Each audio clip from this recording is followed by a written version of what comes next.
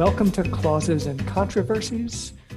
Once upon a time, not so long ago, many governments could borrow in foreign markets only if they pledged assets to back the loan. And the loans weren't secured as we usually understand that term. A sovereign's most valuable assets are inside its territory. There's no international sheriff or repo man that can seize assets and hand them over to creditors. But these loans were close to secured loans. Sovereigns would promise creditors that they could have priority to customs duties, specific taxes, and the like. And the creditors, or sometimes their home governments, even appointed agents to take over ports, manage the borrower's revenue institutions, and in other respects, look after their interests. So today that virtually never happens. Sovereigns virtually never pledge assets to back a loan of any kind. And it's true that the kind of overt imperialism that was associated with these pledges historically is less fashionable today. But while modern creditors can't rely on the same kind of backing from their home states, they do have fairly potent legal rights that prior generations of creditors lacked. And so we're talking today with Noel Maurer of George Washington University. Noel has done really, really wonderful work, including the book, The Empire Trap, about how governments commit to protecting investors' property rights.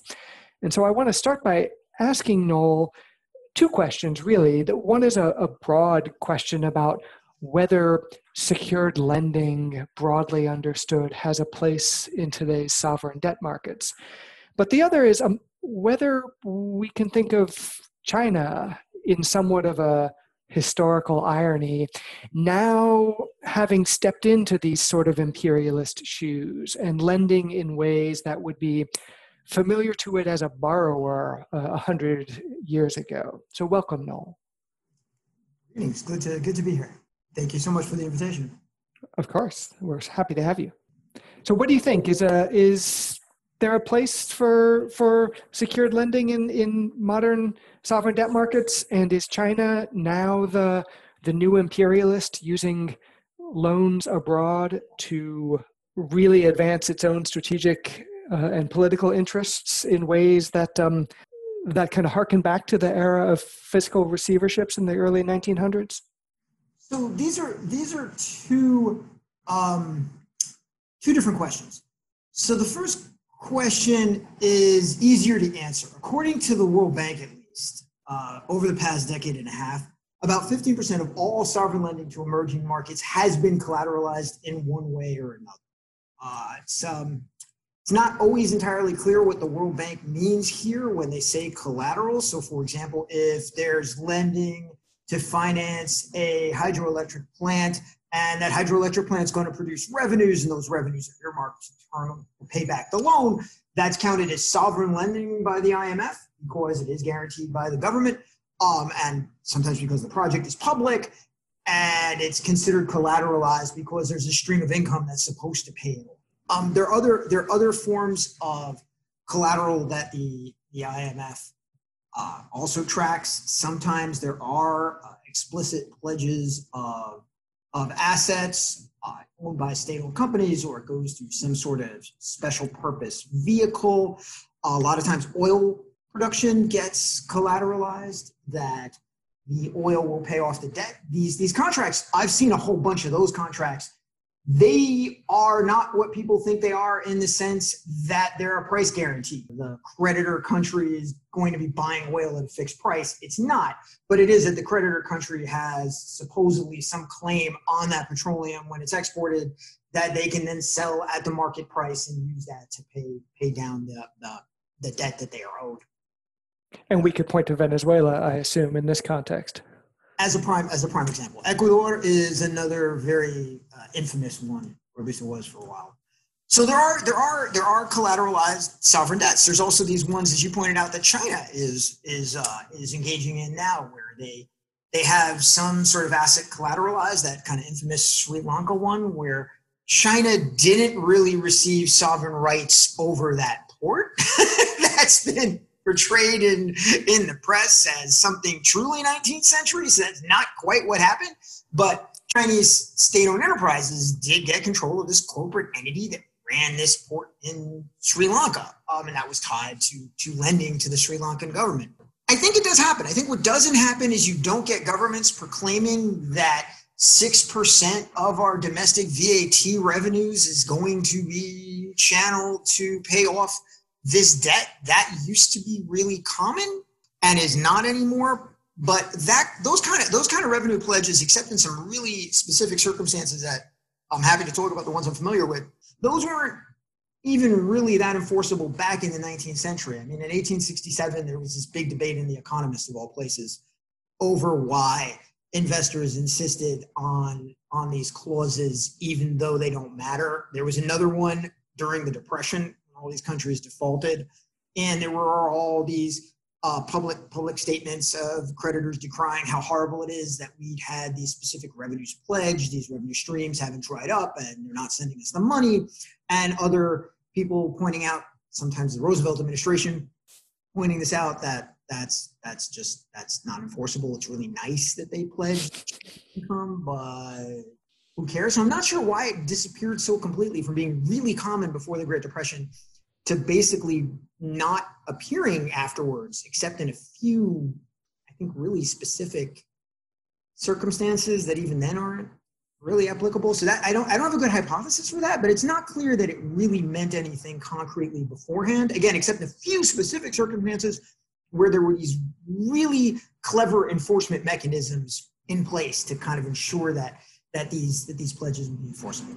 So Noel, I want to jump in and ask you a couple of things. This is fascinating. I confess that I did not know that up to 15% of sovereign obligations currently have some kind of collateral, because the data that I'm mostly familiar with, and I think I'm speaking for Mark as well, the data from sovereign bonds, the traditional bonds on the market, I haven't seen a promise of collateral in a pure sovereign issuance for a long, long time. I think maybe the only one I've seen is from the early 80s, might have been in a bond for one of the Congos. But we certainly did see in these kinds of bonds promises to pay salt revenues or railroad revenues, or you can get guano, or I think maybe in a Brazilian bond they promised to put a whole bunch of coffee in a warehouse in London, and if you didn't pay, then you got to go get the coffee or the guano. I like the guano promises especially. So just getting the traditional story that I've heard from eminent sovereign debt lawyers, when I've asked them this question, why don't countries pledge collateral anymore for their sovereign bonds? They say, oh, we discovered after the Great Depression that these things didn't pay out. But the point you made so very eloquently is that they've never been enforceable, and everybody should have always known that, how are you going to go and get the guano from some country? You're going to fly over there. I guess back then you would take your ship and try to, get the bird poop onto your ship. That's not going to happen. So what has substituted for it in the modern era? I mean, I'm implicit in that is that I'm thinking it's always just been reputation that drove this. And for some reason, the market doesn't seem to think that I need a promise of VAT or guano or Brazilian coffee, that just reputation is enough. Well, Mike Toms would argue that most lending has always been reputation. And my study of U.S. government actions back during the infamous days of dollar diplomacy does seem to indicate that the U.S. government really did not sit around thinking that it was protecting the rights of bondholders, that most U.S. administrations could not care less, and when the rubber hit the road, they were perfectly happy to let bondholders out to dry. So my stance on that would be that mostly that it has always been such. There were these few cases with Greece and the Ottoman Empire. Although even there, it's questionable as to how much European powers forced these customs receiverships, where the European powers would come in and take over the customs houses physically. How much of that was forced on them, and how much of that was these governments agreeing to give up this chunk of sovereignty for better terms, knowing that it could be reversed in the future. The other thing about collateralized debt is that comes from the World Bank and World Bank studies. And I don't know how much of the debts and the sovereign lending that they are looking at has to do with commercializable bonds. I suspect that those kind of bond issues, that is most of what we were thinking of when we're talking about foreign debt. I would be surprised if many of them were securitized. But it is true that there is a lot of lending today, which is, and some of it is securitized. I believe Angola started it off in the 2000s when they issued some oil-backed credits. But again, I if I'm remembering correctly, these started with loans from international banks and banking consortiums, and were not commercializable bonds. I don't think they're clauses that I know of in bond contracts. So I think if you looked at the universe of just marketable sovereign bond issuances, as opposed to the universe of international lending to sovereign governments, you'd probably find that there is no more collateralization, and that there used to be a lot. And I agree with you, make a long story short, that the real mystery is why investors liked these clauses before 1940 much more than why they don't bother with them today. I mean, it's interesting. So one of the things that has always puzzled me is that while we've seen these revenue pledges disappear from the bonds themselves, some countries have adopted them as a matter of their domestic law. So these aren't provisions that say, here's a bucket of revenues from a particular tax that we're going to devote to servicing public debt. But you have some countries that say our public debt is going to take a priority over any other kind of claim on our resources. And so you have these weird blanket pledges that bondholders are going to be first in line. But even those are quite rare, and my general view is unlikely to be meaningful when push comes to shove. But you do see some countries, for signaling or other purposes, that are attempting to give priorities to public debt holders. Just sort of a weird tension with the fact that there's no otherwise sovereign debt pledged with collateral. Most of these clauses back in the 19th and early 20th century were also only enforceable domestically. You had absolute sovereign immunity internationally. So good luck taking a country to court for deciding not to honor its clause to devote 3% of its coffee tax revenue. The bonds that I'd seen, or the bond agreements that I've seen from the pre-World War II period that had clauses that were enforceable, generally did not rely on the legal system for enforcement. So, for example, there were a bunch of loan contracts signed with Central American governments where the government would pledge a chunk of the export tax, but the government also agreed that those export taxes would actually be collected in the United States. And so anyone who wanted to export coffee, say from Honduras to the United States, needed to buy stamps from an office of National City Bank in the United States for the volume of exports that they wanted to sell in the United States. And the U.S. agreed that it was going to exclude any imports of Honduran or Costa Rican coffee to the United States that didn't have these proper stamps on them. So in essence, the tax was being collected in the United States and guaranteed to repay bondholders in the United States. And it wasn't that the bondholders were looking to say, aha, we can enforce this by going down to some kind of court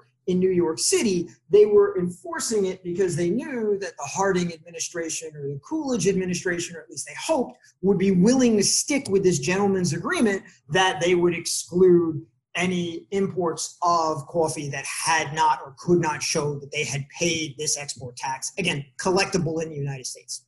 And that was one of the sort of contemporary arguments in favor of these revenue earmarks, if I recall. I'm thinking about like Borchard and other legal experts who said, look, as a bondholder, you're mostly screwed. Your government's not going to protect you. Whereas if you have property rights and you're expropriated, you have some chance at your home government espousing your claim or otherwise protecting your interests. And that's consistent with what you found in your own work. But Borchard is like, look, the benefit of a revenue pledge is you're kind of like someone with property rights and you have a better claim to get the US government to advocate on your behalf. Do you have any sense whether that was true or was that just sort of false armchair wisdom? My sense is that that's mostly false armchair wisdom. Like all academics, I'm hesitant to make a blanket statement because I can find exceptions. But in general, that was true. The US government was willing to throw creditors under the bus when they thought political stability was at stake. So they threw creditors under the bus in the Dominican Republic in 1905 when the US government basically crammed down a 50% haircut in net present value terms down creditors' throats. And then went on to establish a customs receivership where the U.S. officials were collecting customs revenue in the Dominican Republic. But they told bondholders, the Dominicans can't pay this back. No, we're not actually doing this because we want you to become whole. We're doing this because we have other interests in the Dominican Republic. Similarly, when the Depression came along, the U.S. government was often encouraging countries to default on their debt. I mean, to the point where the Roosevelt administration almost overthrew the Cuban government because the Cuban government was pulling a Nicolae Ceausescu and not paying teachers and not paying police officers and letting the country slide into chaos in order to avoid defaulting on its debt. And the Roosevelt administration essentially arranged Grau to be overthrown because they thought that letting Cuba slide into chaos to repay its debts was against American. So you can find cases where the U.S. government does espouse creditor rights. It's not uncommon at all. But whenever it came in a conflict either with the interests of foreign direct investors, whom historically do seem to have the ear of the U.S. government and do seem to be able to lobby on their behalf far more effectively, creditors per se were usually just thrown under the bus. So in that sense, to bring it full circle, what you're seeing today in Venezuela, where creditors are not being supported by the Trump administration, whereas the Trump administration is more than willing to go to bat for ConocoPhillips, is not all that far off the historic. That's interesting. So we are at a good break point, I think. Maybe we will take a couple of minutes and then be back with Noel after that. Okay, we're back from our break, and Noel ended the prior session, I thought, on a perfect note because it sets up a question I've been wanting to ask. So at the end of the prior session, he talked about this disjunction between the U.S. attitude towards foreign direct investment in Venezuela versus its attitude towards bondholders, where it is giving support to the direct investors, but not so much to the bondholders. And that is very interesting because many lay people like me often think that the US government would support all types of investment. But as Noel's wonderful book has shown, that is not always true historically. But this also connects to what we've seen recently in the context of China. And so Noel, I want to ask you for your thoughts on this and thoughts generally on this disjunction that sometimes shows up in US foreign policy. So just last week, the Financial Times had an article about imperial Chinese bonds that I am obsessed with and Mark finds an utter waste of time. But the article talked about how this group of supporters of President Trump has been lobbying the Trump administration, including the president himself, for some years now to try and get their antique bonds paid. They want some kind of settlement where they get paid cents on the dollar, and they want the US president to use this as part of the trade talks. Now, the irony here is that, at least my understanding of history is that when these similar bondholders brought claims against China in the 80s and obtained a default judgment against China, because China said, we're not even going to bother to show up in court, these are completely illegitimate. It was the US government, George Shultz, Secretary of State, who shows up in court and says, don't pay them. This is, in fact, to pay these people or to allow them the court process is just going to interfere with US foreign relations with China that we're just trying to get off the ground. So if these supporters of Mr. Trump have any axe to grind, it's with President Reagan's administration. But anyway, that's all to start with, to say that I found what you said fascinating, and you know so much more about this, so I want to hear what you think about the current China drama and any other similar sorts of drama that are going on. I am 100% sure that I do not know more about this than you do. 1,000% sure. My knowledge of the specific imbroglio with these imperial Chinese bonds is that the British, that Margaret Thatcher somehow arranged them to be paid something, I don't know how much, as part of the handover of Hong Kong back to the People's Republic. So there's a precedent, but that didn't go through courts. That was an entirely intergovernmental diplomatic thing. As far as I know, the Chinese side, they never recognized that they were paying off these old imperial bonds. That they were just simply making part of the settlement of Hong Kong to make it clean. I have no idea how that would hold up in a court of law. I have some experience directly with people who were claiming that debts issued by the Mexican government during a period where there had been a military coup in the middle of the Mexican Revolution, a guy named Adolfo de la Huerta. Back in the day, you were not allowed in Mexico to say his name without following up immediately with, the traitor Huerta. And this general, pardon me, I got the Huertas confused because there were two Huertas during this period. That was General Victoriano Huerta. That General Huerta had issued debt. Obviously, the revolutionary governments, when they took control, refused to recognize it. This became a bone of contention with the United States. But I should point out that it was a really tiny bone of contention with the United States because the U.S. government never recognized Huerta's government. The new revolutionary governments also were willing to recognize debt that had been issued by the government before Huerta, but nothing Huerta issued. They were very clear on that, and they were backed up by the United States.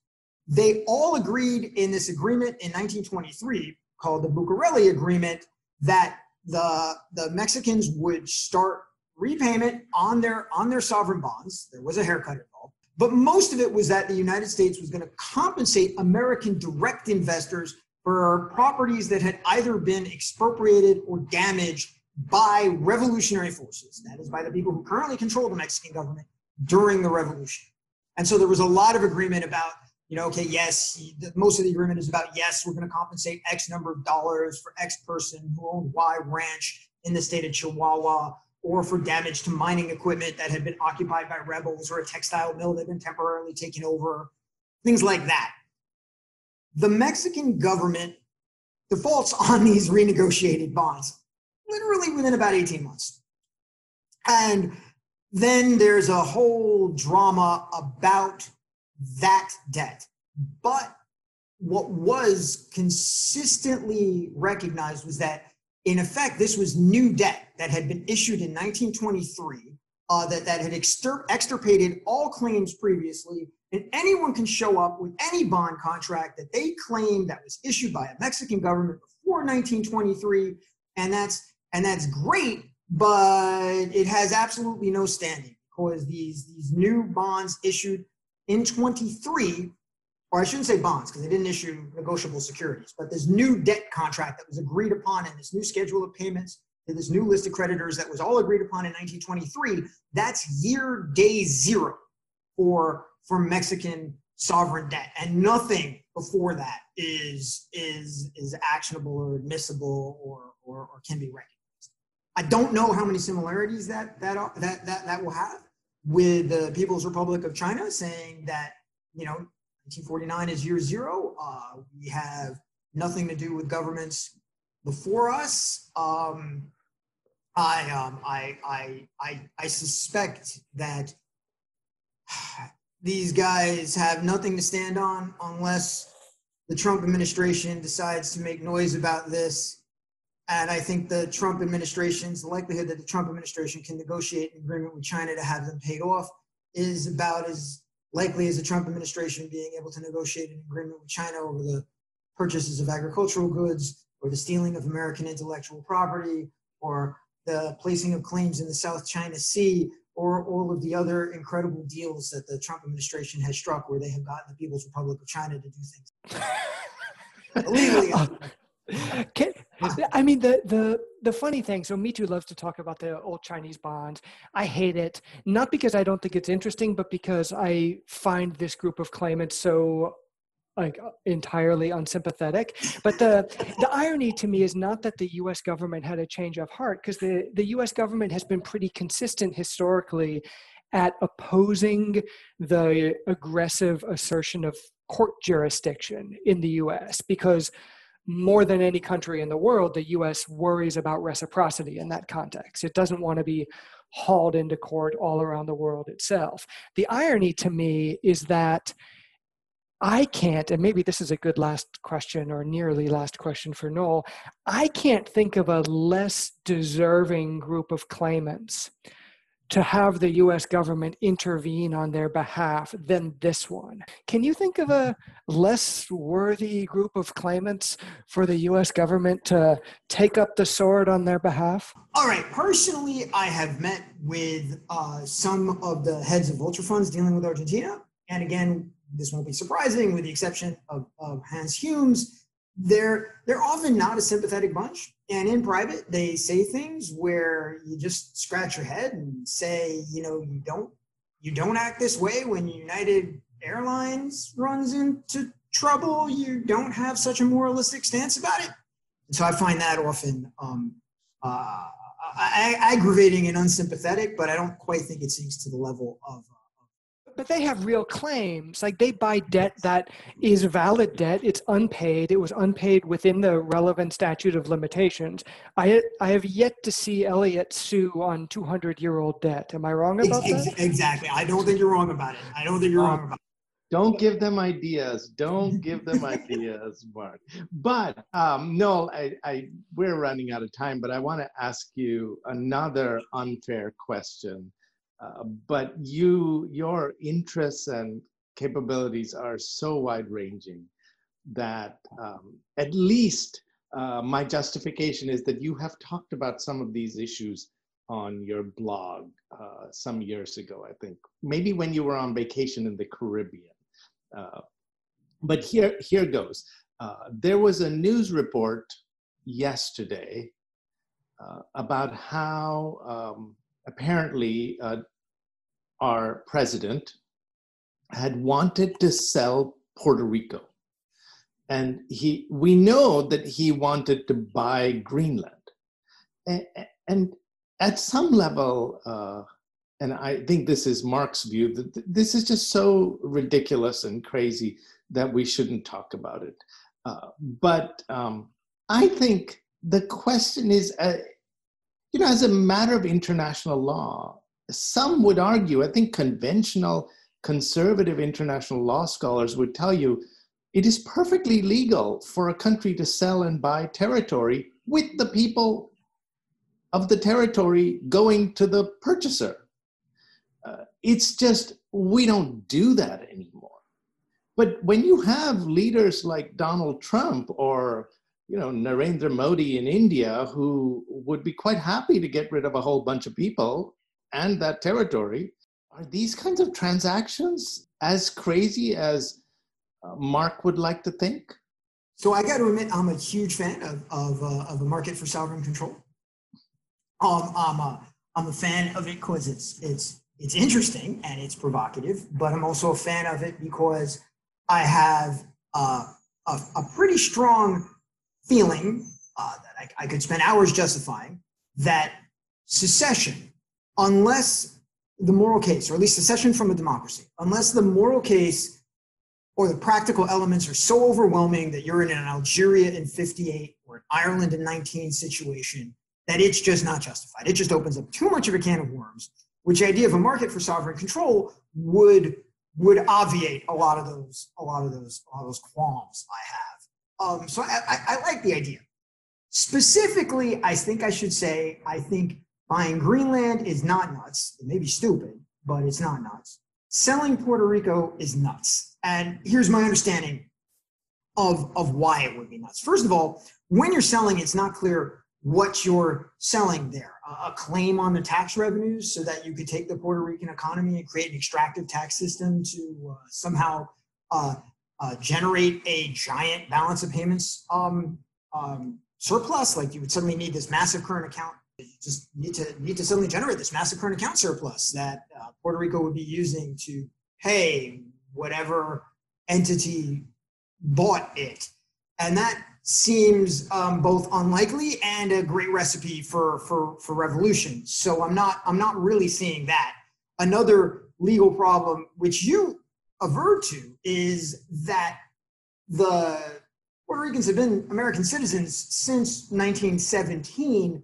It's really not clear. American law on citizenship is really vague. One of the problems, for example, with even Puerto Rico getting independence from the United States is it's not clear how you would possibly force someone living in Puerto Rico to give up their American citizenship and thus their claim on Social Security benefits. A huge chunk of the payments the U.S. government makes to the island would continue, with the exception of some small chunk of Medicaid.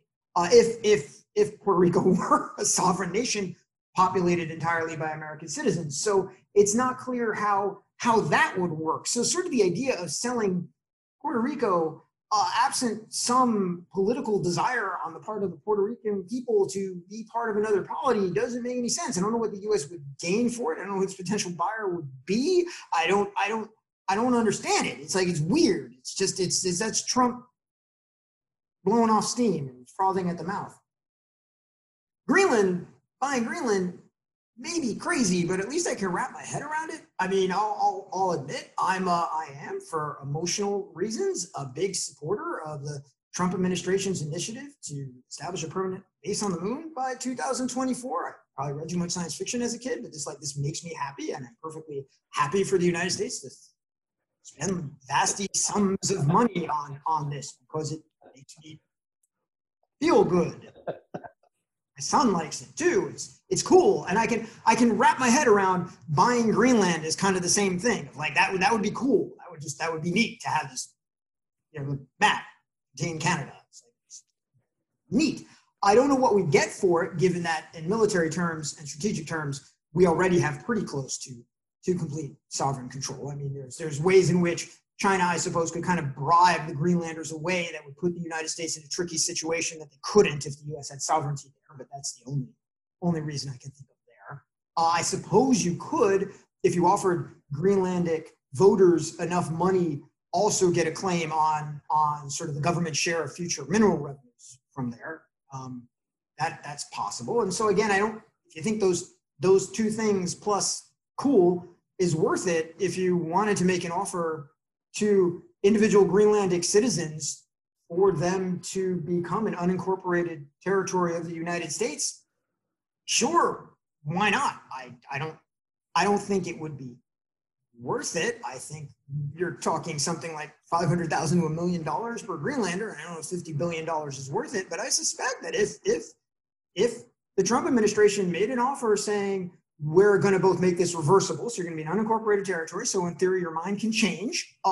Two, we're going to offer in some way or another, either plonking into an Alaska-like permanent fund or just cutting checks, offer every man, woman, and child on the island $500,000. I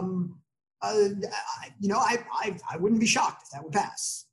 What we would get for it, I have no idea, besides the map and some insurance that possibly maybe a future Chinese government won't bribe a future Greenlandic government. But other, heck, money's free these days. So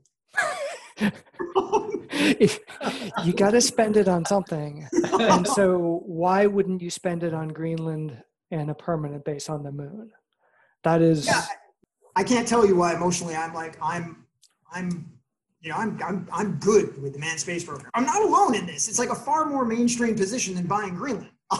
So I'm with you. I could see emotional sentiment is very similar, I think. I see long-term scientific benefits. I also see that we are eluding, at least, we're escaping the boundaries of my expertise, at least, and have had Noel for longer than we promised. And so with deep appreciation, thank you so much for joining us. And we will talk to you in other contexts soon, I hope. I hope so. I hope we should not let it go as long as we have. So. Thank you so much. It was such a treat to talk to you now.